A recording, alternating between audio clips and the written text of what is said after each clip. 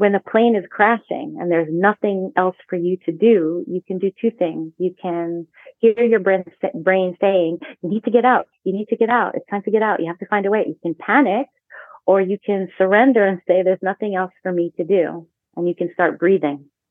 And that's a very harsh example, but we are in a state where we have to start sitting down and breathing. The solutions are not going to come in the head. They're going to come through our heart and through our intuition.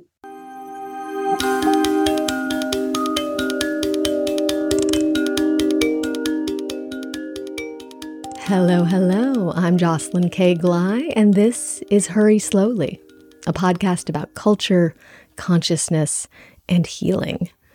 And today we're going deep into that healing territory, as I am joined by therapist and all-around wise human Dina Schapiro for a conversation about how transformation really happens. We talk about how to shift limiting beliefs and how we get our bodies and our brains on board with manifesting a new reality. We dig into the difference between what happens when you do talk therapy versus what happens when you work with plant medicine in an intentional way. And we talk about how to think about healing itself, that it's really time for our focus to shift beyond simply healing the individual to healing community and healing the earth, and really taking responsibility for your footprint as a human in the world. But before I introduce my guest, I just want to take a moment here for a quick aside to let you know that I am launching a brand new course in the near future. It's going to open at the beginning of next year, 2024. And it's called Finding Your Voice, a sacred practice space for honoring self-expression. And I'm going to talk a little bit more about it at the end of this episode, but I just wanted to give you a quick heads up. If you want to learn more, if leaning into deeper self-expression is something that feels like it resonates for you right now, you can learn more about the course at jkg.co/voice.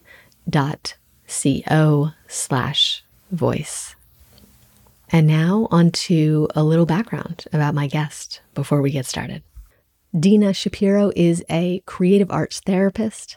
Early in her career in the late 90s, she created an art therapy program at Housing Works, which is a New York City-based nonprofit that fights AIDS and homelessness, for those of you who aren't familiar. Her program there emphasized the importance of creating an inclusive environment where horticulture therapy, music, art, and community work were part of the center's offerings. She also taught as part of the New School's Creative Arts Therapy program for over 10 years. And she has been teaching art therapy courses at Pratt in Brooklyn for over 20 years. Dina recently stepped down, but for 8 years, she was the assistant chair and director of the Graduate Arts Therapy program at Pratt as well. She is also the co-founder of Marble House Project, an artist residency program that sits at the intersection of the arts, community, and the environment. As part of her own personal practice, Dina has sat with plant medicine many times, and her work in the world now includes working with clients to offer spiritual guidance and help them integrate plant medicine experiences. Dina came into my life fairly recently, but she has quickly become a dear friend and a wise counselor. Dina Schapiro, I am so excited to welcome you to Hurry Slowly. Thank you. I'm so excited to be here. Thank you so much. Yes. We're going to have to try and not be too silly today. I'll try my best. So I just wanted to start out kind of simple and ask you what you're thinking about lately, or what you're sitting with, or what you're noticing. What's on your mind? Definitely not just one thing. It's many different things from many different directions, mostly stemming from a place of healing, the transformation of what we used to consider healing or work on in terms of the individual. And there's always been gatherings of groups of people that are healing for a country or healing for a group of people or healing for a sick person. And then there's healing ourselves. And I'm hearing and feeling more and more, whether it's from my students, whether it's from clients coming in and looking for a deeper, meaningful healing that is not just based on feeling good in the moment. And because of that, it's not just healing self, it's healing community, it's healing the earth. And so everything that comes out of my teachings or my mouth or whatever it is really kind of is dug out first from the ground or from the body. And it's been it's an interesting process. What do you mean about dug out from the ground or dug out from the body first? That we've been doing a lot of healing for a very long time just with our head. You know, we have all these mental illnesses, all these diagnoses, and little by little, we are getting more into the somatic work. We are speaking up for the earth. We are speaking up for our body. And so that feels a lot more of the feminine. And so many of the psychological, social, environmental issues really stem from our relationship with our body. And that's been just coming in more and more. Even the ancestral work that everybody's, starting to work on, the trauma comes out through our body. Our body remembers. And so if our body remembers, the earth remembers, and the earth is waking up too. And integrating those two and making sure those connections are made at all times. Yeah, that really resonates. I've been thinking a lot about ideas along those lines lately, and I was recently talking to someone who is a real teacher for me and was talking about, trying to shift really sort of foundational ideas and patterns and beliefs within myself. And what they were saying to me was that in order to do that, I really needed to figure out how to imagine with my body, imagine somatically what it would feel like to be in that, sort of new state or new place where I wanted to be. Mm-hmm. That it wasn't something intellectual. Of course, all the time we often know what would be good for us or we know how we would like for things to be, but we don't really feel it. So I'm just curious to hear you kind of speak to that idea of learning how to embody or even just imagine your way into a new sensation. Mm-hmm. It reminds me, when you say that, it reminds me of this word that you're hearing a lot right now is manifestation. How do you manifest? And your body has to believe that you are heading in a certain direction in order for something to manifest. And it's really hard to change our belief system. Our culture is also asking for a change in belief system. We're fighting with an old belief system versus a new belief system in politics, with the earth, and with ourselves. And this new belief system is, for a very long time, belief came from the head. I believe in God. I believe in Western medicine. It's a belief that's told, not experienced. And for a very long time, we believed what we were told, and really taken away from our experiences, what we feel. And this dissidence, this disconnect that's happening between believing in your head and believing in your gut has been filled up with a lot of garbage for a very long time. There's a real fight for old beliefs versus new beliefs right now, politically, spiritually, physically, and the earth. And to get into a place where we have experiences that allow us to believe something in a new way that shifts our fundamental beliefs. And that's a big task. And it's a task that has to happen with compassion and slowly, because if it happens fast, then it's an old belief. It's an old way of believing. And that belief that was in the head now has to start with the gut, with the body, with the earth. Has to start from the ground up, not from the top down. Yeah. So I want to take a moment here to I want to keep going with this thread of beliefs, but I want to take a moment to zoom out and take a few steps back because we kind of dove right in, but I want to provide a little bit more context for the conversation. So one of the reasons that I wanted to have you on the show, besides just adoring you and considering you a very wise person, is that you've been a practicing therapist, a teaching therapist for 20, 25 years now.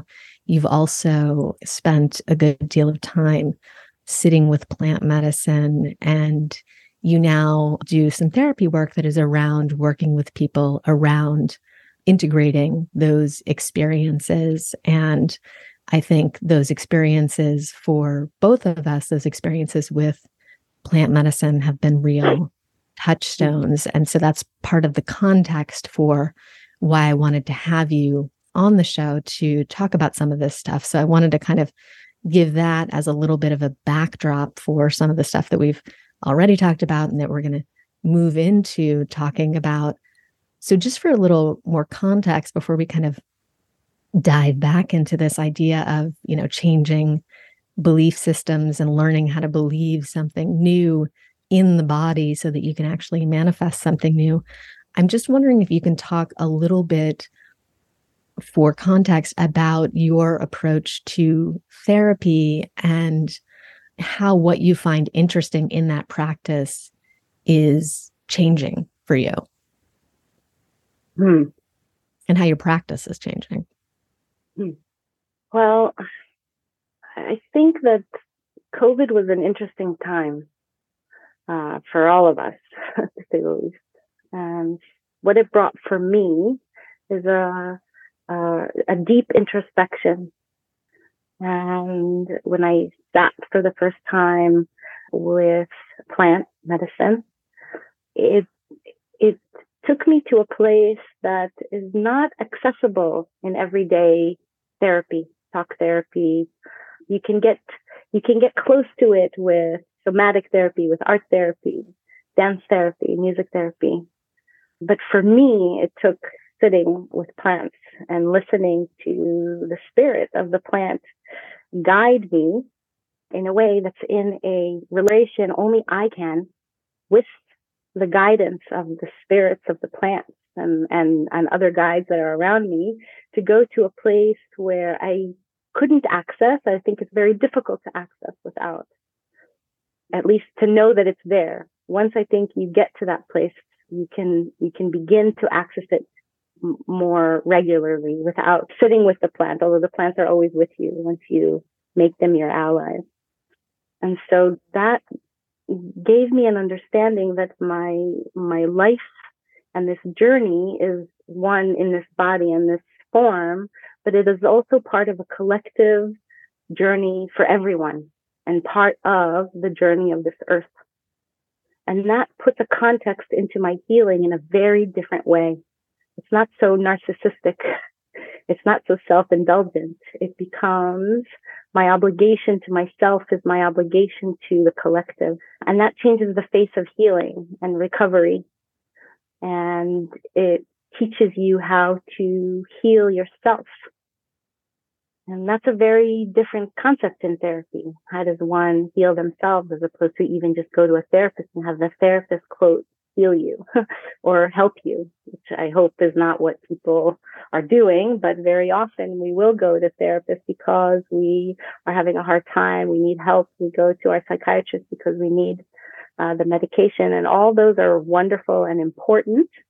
And then we have to continue to do the work. And we've been staying stuck in one place. And that kind of opened the door also in terms of how I want to teach the power of therapy, the power of healing, and what our purpose is. And so I think that's the way it's entered my way of seeing therapy right now. Really listening to my clients or listening to people that I'm working with in integration, using what they already know for themselves, of themselves in this world, and just going a little bit deeper into the collective with their pain, with their struggle. And I think some of that is also manifesting with the ancestral work that people are doing right now and the somatic work, what we carry that does not belong to us. And there is so much of that. And what does that look like, going a little bit deeper with the work that someone may be doing into the collective? So, for instance, I mean, obviously it's going to be very, unique and personal to the situation, but I guess I'm curious, like the type of question that you might frame or ask someone or reframe in a way that goes from the individual to the collective. I mean, something that came up real quick as you were saying that was when somebody is talking about a pain they have or a pattern they keep repeating or a burden they're carrying, I will right away ask them if that's theirs. Is that something that you are carrying for yourself? Or does that belong to ancestral? Or does that belong to the collective? And really start to separate between all of them, really asking them, is that your burden? Just a word that feels a little bit different other than, let's see where this comes from. Let's see how we can untie that. Let's see how we can disconnect. Just using just that word, is that yours to carry? Already starts to kind of switch the way they look at their pain, because they're thinking of ways of letting it go as opposed to trying to figure it out. When we try to figure out stuff, we're going further into it. We're holding on further to it as opposed to letting it go. That is possible is something very foreign to us.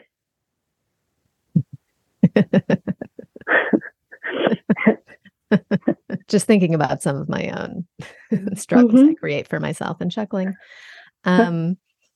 So I want to kind of loop back to where we all have that, right? We all have that. I'm not alone. No. So I want to loop back to where we kind of started to dive in at the start, which is we were moving into this idea of talking about learning how to believe a new thing and how to specifically sort of believe that in the body.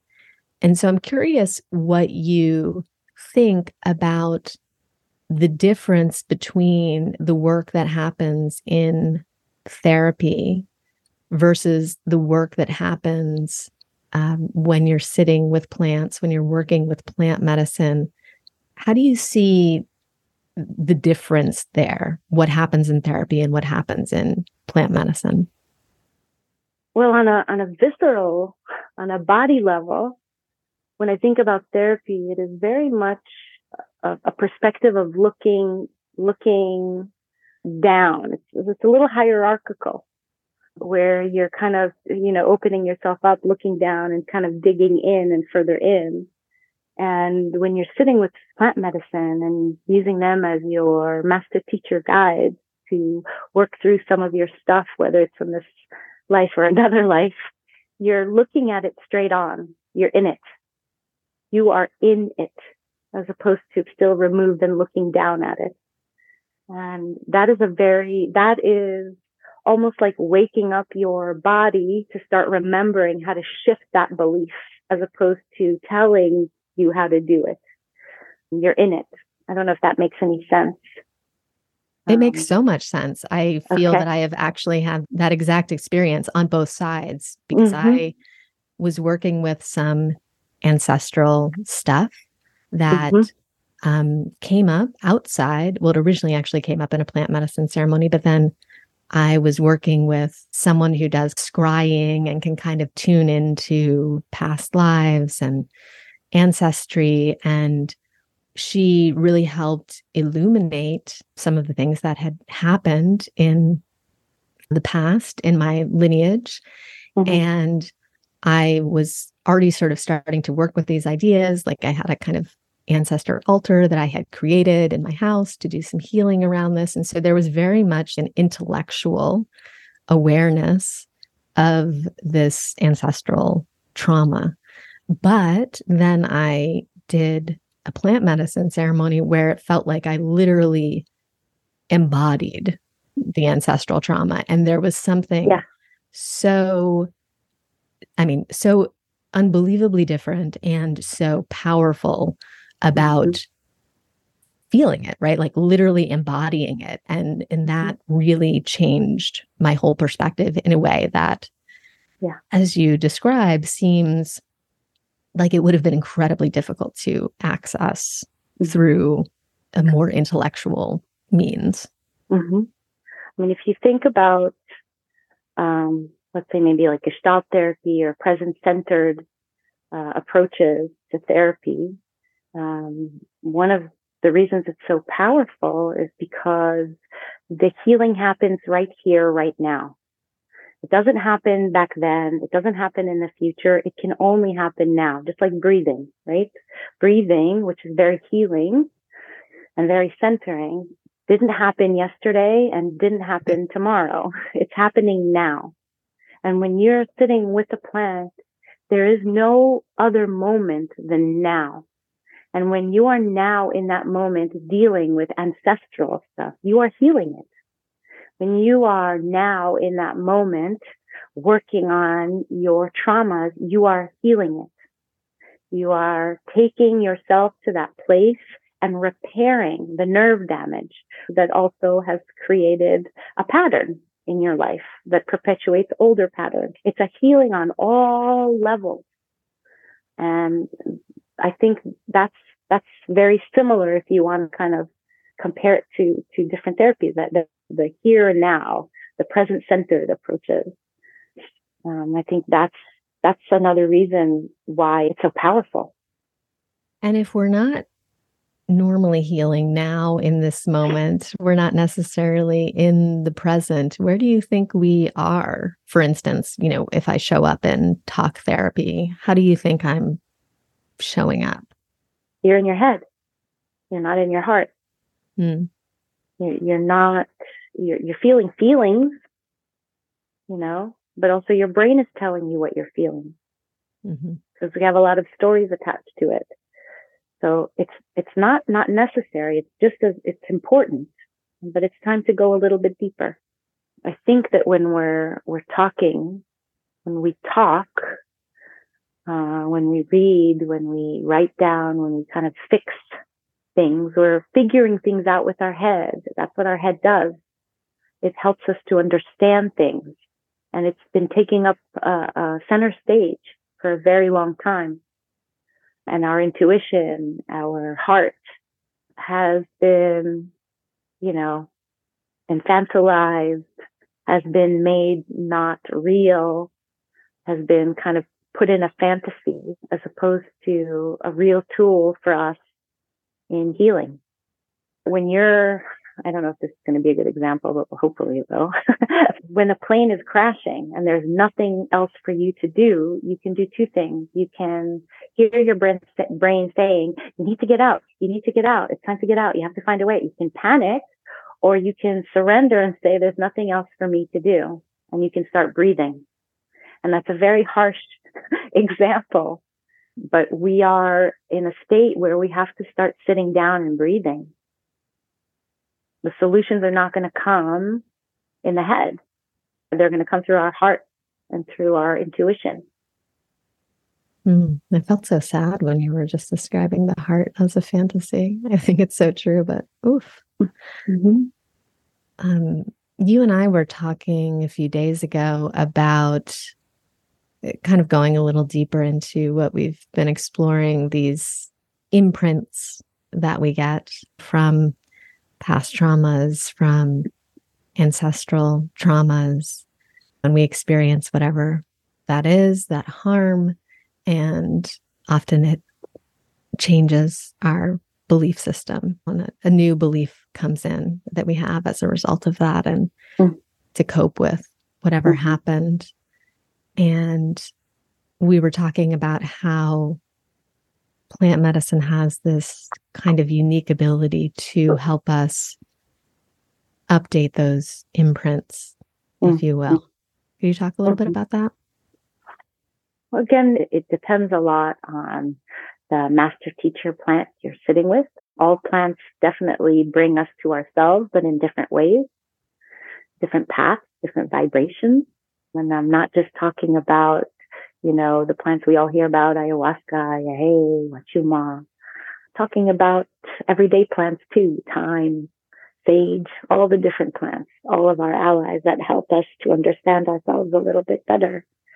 When we sit with those plants, they give us an opportunity, they give us some time to breathe and some time to sit still and listen to information and guidance that we don't usually hear.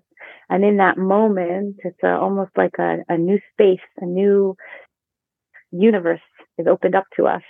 And in that time, our brain and our nervous system, all of our systems that keep us alive, get an opportunity to rest from the way they are used to. And when they rest, they begin to repair. So for instance, if you have somebody that has a lot of anxiety and they, of course, are worried about sitting with the plants, and they connect with the plants, they get the guidance, they go to a place within their journey that expands not only their consciousness, but expands their entire body into a new vibration, into a new way of looking. And as we're looking and as we're taking in, our brain is also taking in, giving a rest to the directions that it's been giving our bodies for so long.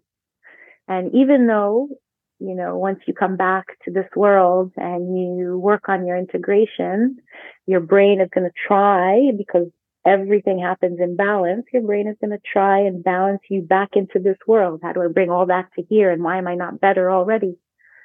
But there is something happening in our body that is beyond our brain's comprehension. And that's when we need to start trusting that something is working beyond this brain's ability to understand.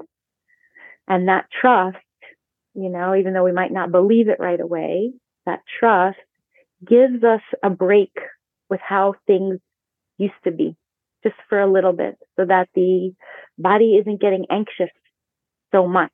It's getting a break from that anxiety. The nerves get to have a little bit of a repair that happens.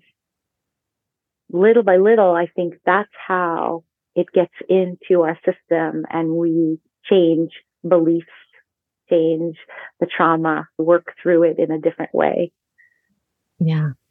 I think I talked about this on the podcast before, but as you were saying that, it was coming in for me just to reiterate this point that I think it's something like 15% of our nerves are the brain communicating to the body, whereas 85% of our nerves are our body communicating to our brain. And so we think that the brain is in charge. We think that we are in charge, but the body is really always running the show. And so to your point about having new sensations in the body, about opening up to the body, about relaxing into the body in new ways, that seems to be, even just based on looking very simply at how our nerve architecture works, that is what really has the power to truly shift things. And this belief that starts to develop, this trust that starts to develop, and it takes time, becomes the new information that is feeding the brain of what's happening.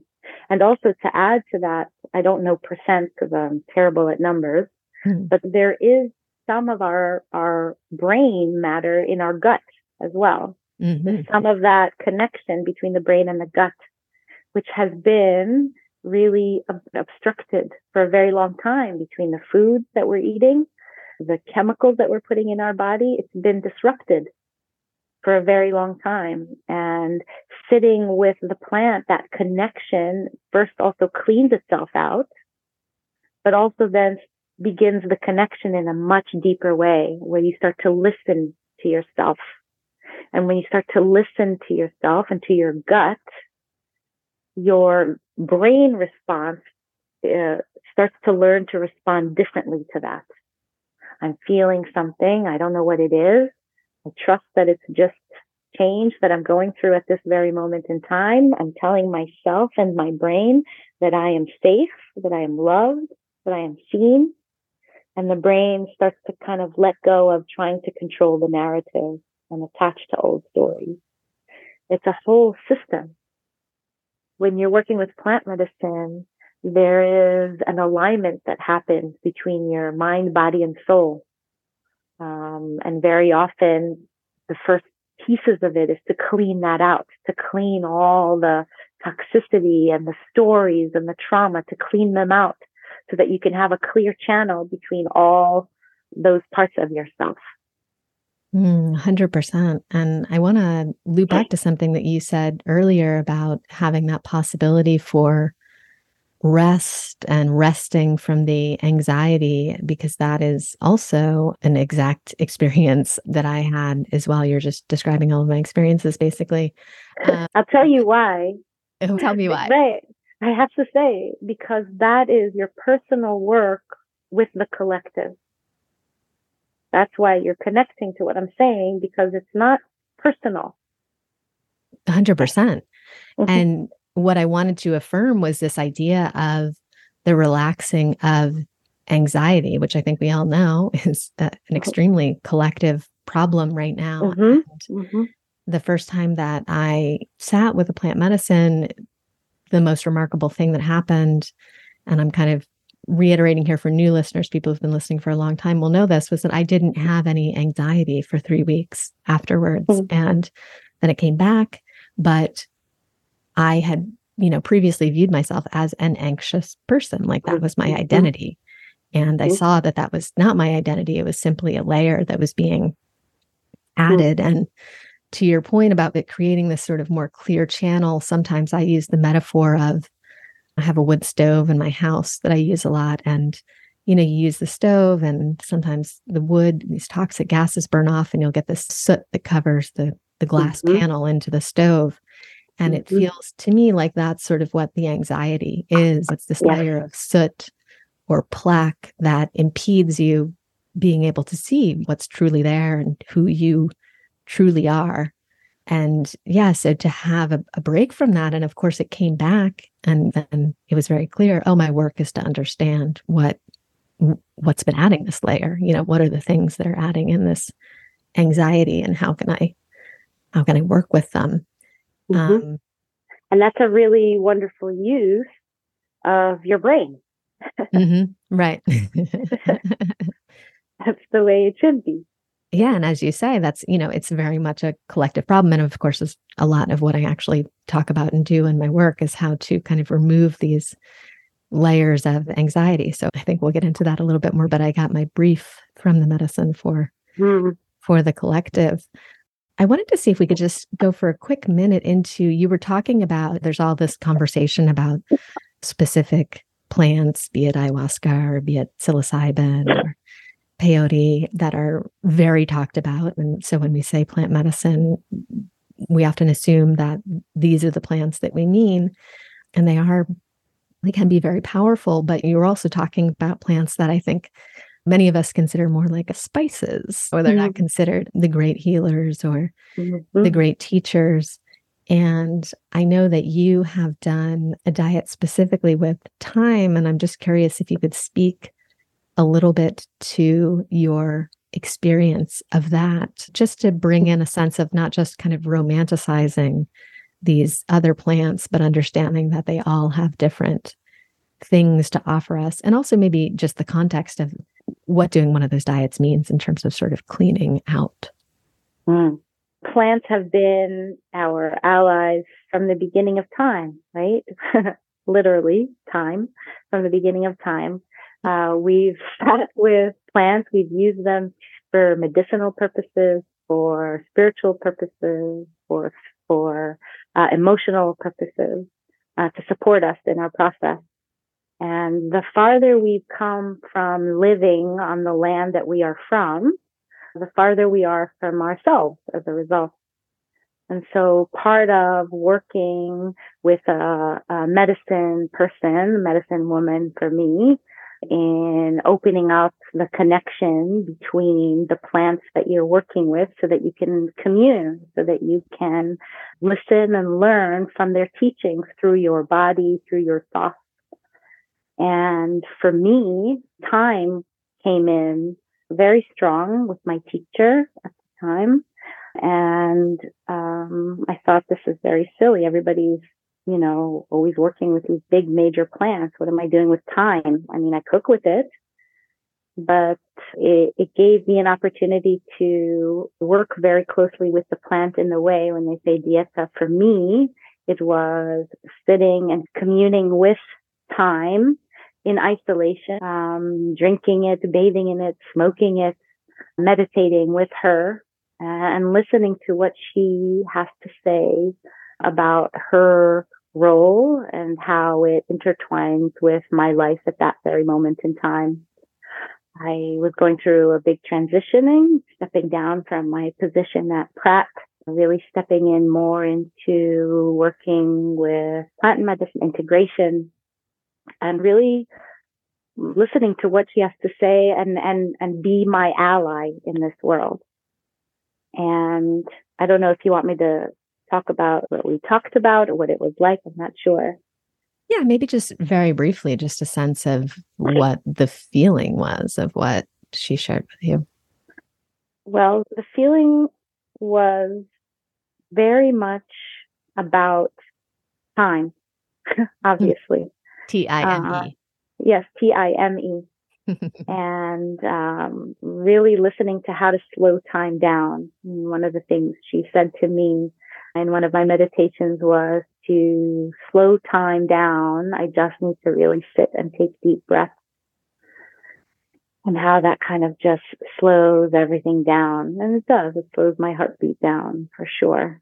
And that divine time is no time at all. And really looking at everything that comes to me is exactly the right time for it to be there. So any situation that I am in, any experience that I'm having, whether it's wonderful or hard, it's exactly right. It's exactly in right time. And that was one of the biggest messages that she offered me. Everything in right time. And that's a belief, right? Like fundamentally believing that even in all the pain, I am exactly where I need to be. And even when I am in full joy, I'm exactly where I need to be. There's nowhere else for me to be. And that creates less of like a victim feeling. Why is this happening to me? So this seems like a good time now to talk about struggle and to talk about joy. This is really a sort of two ends of the spectrum that I have been working with on my healing journey lately. Talked about it a little bit in the first podcast episode of this season, really digging into some limiting beliefs that I carry around feeling like things should be hard or that they need to be hard, and really trying to begin to let go of that and to open to a lot more lightness and to a lot more joy. I was reading a blog post by this woman, Gretchen Schmelzer, today. She wrote a book called Journey Through Trauma. And she was talking about this idea of sort of the courage to be new and how uncomfortable it is to have new sensations, to be experiencing new things. So maybe you have some sort of healing experience and something new comes in. And I think we think because of the collective narrative that will just be sort of wonderful, but it can be quite uncomfortable. It's new. You don't really know how to navigate it. You maybe don't know how to hold it. It feels very unfamiliar. You have all these habits that are built that aren't supportive of that. And one person wrote in the comments of this blog post I was reading, how can you learn to tolerate wings when all you knew were legs? So I feel like that's a little bit where I am in this moment. I'm kind of like, I want to fly, but I only know how to walk. Like, how does that work? So I'm just curious, kind of your thoughts on this idea of the courage to be new and the challenge of that transition when a new belief or a new imprint comes in of really navigating, moving into it. Yeah. I mean, I saw this when I was working with people in recovery from eating disorders and addiction. That the new experiences were actually very scary because the body, or actually the mind, did not know what to do with this feeling, didn't know where to put it exactly. And very often the joy, the excitement kind of just got sucked right into anxiety, got kind of put on the same shelf as where anxiety comes from. So it's very difficult to tolerate being okay, like having peace. What does it mean to have peace? I don't know what to do with this. Which also makes us think about why we're never in peace, or this world never has peace. And so I find that when we have an experience, it's very similar to, I keep thinking about like when you go to yoga or you go to the gym and you're doing something you've never done before. And man, does your body hurt from the awkward stretch or the push that it's never done before. And it hurts, but it's actually hurting because it's never done that before. It doesn't mean that it's bad. It just means that you've stretched beyond what your comfort level is. And your emotions are very similar. When we stretch beyond our comfort zone, it's uncomfortable. And the new belief system comes in when you tell yourself, this is not the same pain as what I know. This is something different. You don't have to know what it is, but you have to start talking to yourself in a way that your brain kind of shuts down, because your brain's going to keep trying to find a place to put it. It just is. That's the job of the brain. Can't help it. And so you need to come in, your sovereignty, yourself has to come in and say, no, this is something different. This is something new, and it's not familiar to me. And then you have to sit with it and allow your body to experience something new and different that's not familiar. And your brain is going to work very hard to try and put it in a category that's familiar to it. Oh, brains. What a burden. I was thinking about, actually, whenever I get a massage, sometimes they do that thing where they sort of cup the base of your skull and they kind of pull, they sort of pull your head to kind of stretch out and release the neck. And I always just think, oh, just like, can you just take it off? Like, just take it. Yeah. Then I'll be okay.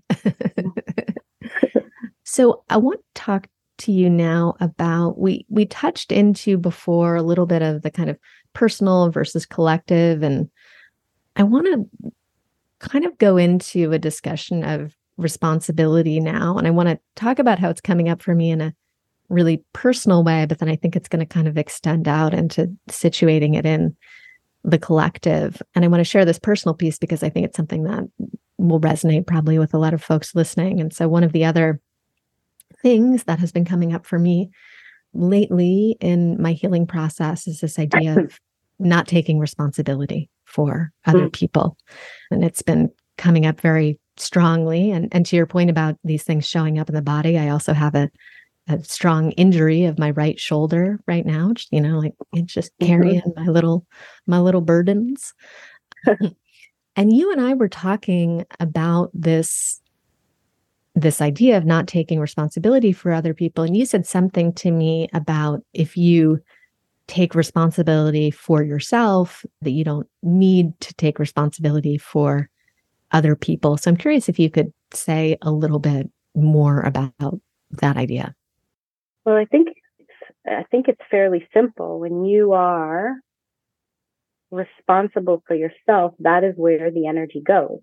It doesn't go anywhere else. It's just working on you. So you don't take responsibility. for other people. When you take responsibility for yourself, you are owning yourself in that space, in that time, in the language. You are owning who you are, so that whoever is with you has the opportunity also to take care of themselves. I know that we don't live in a world where that is very clear cut, but the more we focus on ourselves, not in a narcissistic way, but being responsible for our footprint, for who we are, that is the work we need to do. Nobody else's work. We are not responsible for anybody else's work. We definitely have a responsibility to take care of our children, right? And the people we are caring for that are in our care. But at a certain point, even our children have to take responsibility for themselves, right? So maybe it's not even being responsible. We're responsible for guiding our children, if we take that seriously, as we are responsible for ourselves. And in that action, the children can start becoming responsible for themselves, and so on and so forth. So I think that's what I mean by when you take care of yourself, you don't need to take care of anybody else, because if everybody takes care of themselves, everything is taken care of. Yeah, well, it's really interesting because I've been seeing this show up in such subtle ways. I notice that, when I start thinking about something maybe that in myself that makes me a little bit uncomfortable, or a place where I need to do some healing, or a place that maybe is like a little bit triggering, then I'll see my mind kind of jump to trying to take responsibility for someone else. And, usually it's in a sort of theoretically generous way, like helping someone heal, or like helping someone solve a problem, in these ways that don't necessarily seem problematic, but in my own sort of ego and self-vision, I could be like, oh, I'm being very generous. But I see that it's me just wanting to kind of turn away from taking responsibility for these things that I don't wish to deal with myself. And so I think I'm a little bit curious about how we can go. It seems to me that there's a way to go a little bit deeper into that. And then we get to this connection, as you were saying, to the collective, right? So it's like, if I'm fully taking responsibility for myself and what is mine, and also what is mine to do in this world, then I am in sync with the collective. And there's a big difference between taking responsibility or being responsible for ourselves and caring for other people. Right? We can do both. We can care and have empathy, and then take responsibility for ourselves. Not take care of ourselves, take responsibility for ourselves. What's the difference? Well, when we just take care of ourselves, we tend to sometimes not pay attention to the impact we make. But when we take responsibility for ourselves, we are aware of our impact, right? Be responsible for yourself. Be aware of the impact you make. And by doing that, you are taking your responsibility in this collective. You can still care not to leave trash on the floor. You can still care to be kind. You still can care for leaving this world a better place, but you still have to take responsibility for yourself. Maybe we can come back now to what you were touching into at the beginning, which was this idea that so much of what brings us into therapy, what brings us into relationship with plant medicine, what brings us into any kind of healing setting, is this very often individualistic idea, that I want to heal me, or I want to fix this particular thing about me, or I want to fix this particular thing about my relationship to this person. And, you were starting to touch into how we really, because we are on this, to use your metaphor from earlier, we are on this plane that is going down maybe right now. We're certainly not on a positive trajectory. How we need to shift that into the collective, that it's not just healing me, that it's also part of healing the collective, that it's also part of healing the earth. How do you see that kind of through line? And like, what would you wish for people to kind of shift in terms of their perspective around coming into different healing practices? Well, when you take care, when you take responsibility for your own healing, you stop looking for external blame. And so when you stop looking for external blame for things that are being done to you, the solution is not based on the outside. The solution is based on the inside. I am working on myself. I am taking responsibility for myself. I am taking responsibility for the impact I make. And as a result of that, my interactions with the people around me start to shift. And as a result of that, my belief starts to shift. And so on and so forth. That is the perpetual motion of going within, bringing whatever is within out, taking responsibility for it, bringing it out into the world, as opposed to looking for something from the outside world to bring back inside to change the inside. We've been doing a lot of work in therapy where we go in and we try to change ourselves and hope that the world around us changes. And we do that by taking the input from the outside, from the therapist, from the medications, from where we live, from social media. We take that in, we try to fix that on the inside, and then we go out and interact in the world and we wonder why nothing is changing or that it's getting worse. Because the work has to start actually from the inside out, not from the outside in. I don't know if that makes any sense. It does make sense. And I think very much consistent with that idea of vibration, right? You change your internal vibration, and we all know how sound waves work. They sort of progress outwards. And so that, you're changing that internal vibration, that's necessarily going to ripple out and impact other people. Mm-hmm. I just want to ask you one last question. I'm curious if you would like to share one question for folks listening to reflect on about whatever you think might be useful. It could be something related to how they conceptualize their healing practice, or how they think about responsibility, or how they think about how they relate to the collective. Just a question for reflection. Well, I think one of the things that I've been working with and meditating on is, what does walking in peace mean? That translate into my everyday life. I love that. Thank you. I do love turning the tables and asking my interviewee to leave us with a question. And I will certainly be meditating on Dina's. It could not be more timely.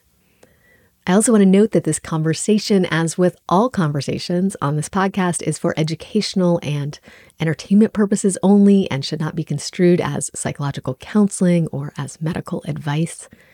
If you do decide to investigate the world of plant medicine of your own volition, I strongly recommend that you do your research, do your homework, talk to your friends, talk to your trusted allies, and make sure that you find a qualified guide who is acting with integrity.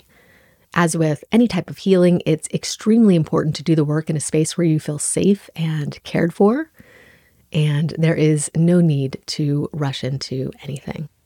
If you enjoyed this podcast and want to stay in touch or learn a little bit more about my world and my offerings, you can sign up for my newsletter at hurryslowly.co/newsletter. It's highly curated and I only send it every 2 to 3 weeks, so you're not going to get overwhelmed.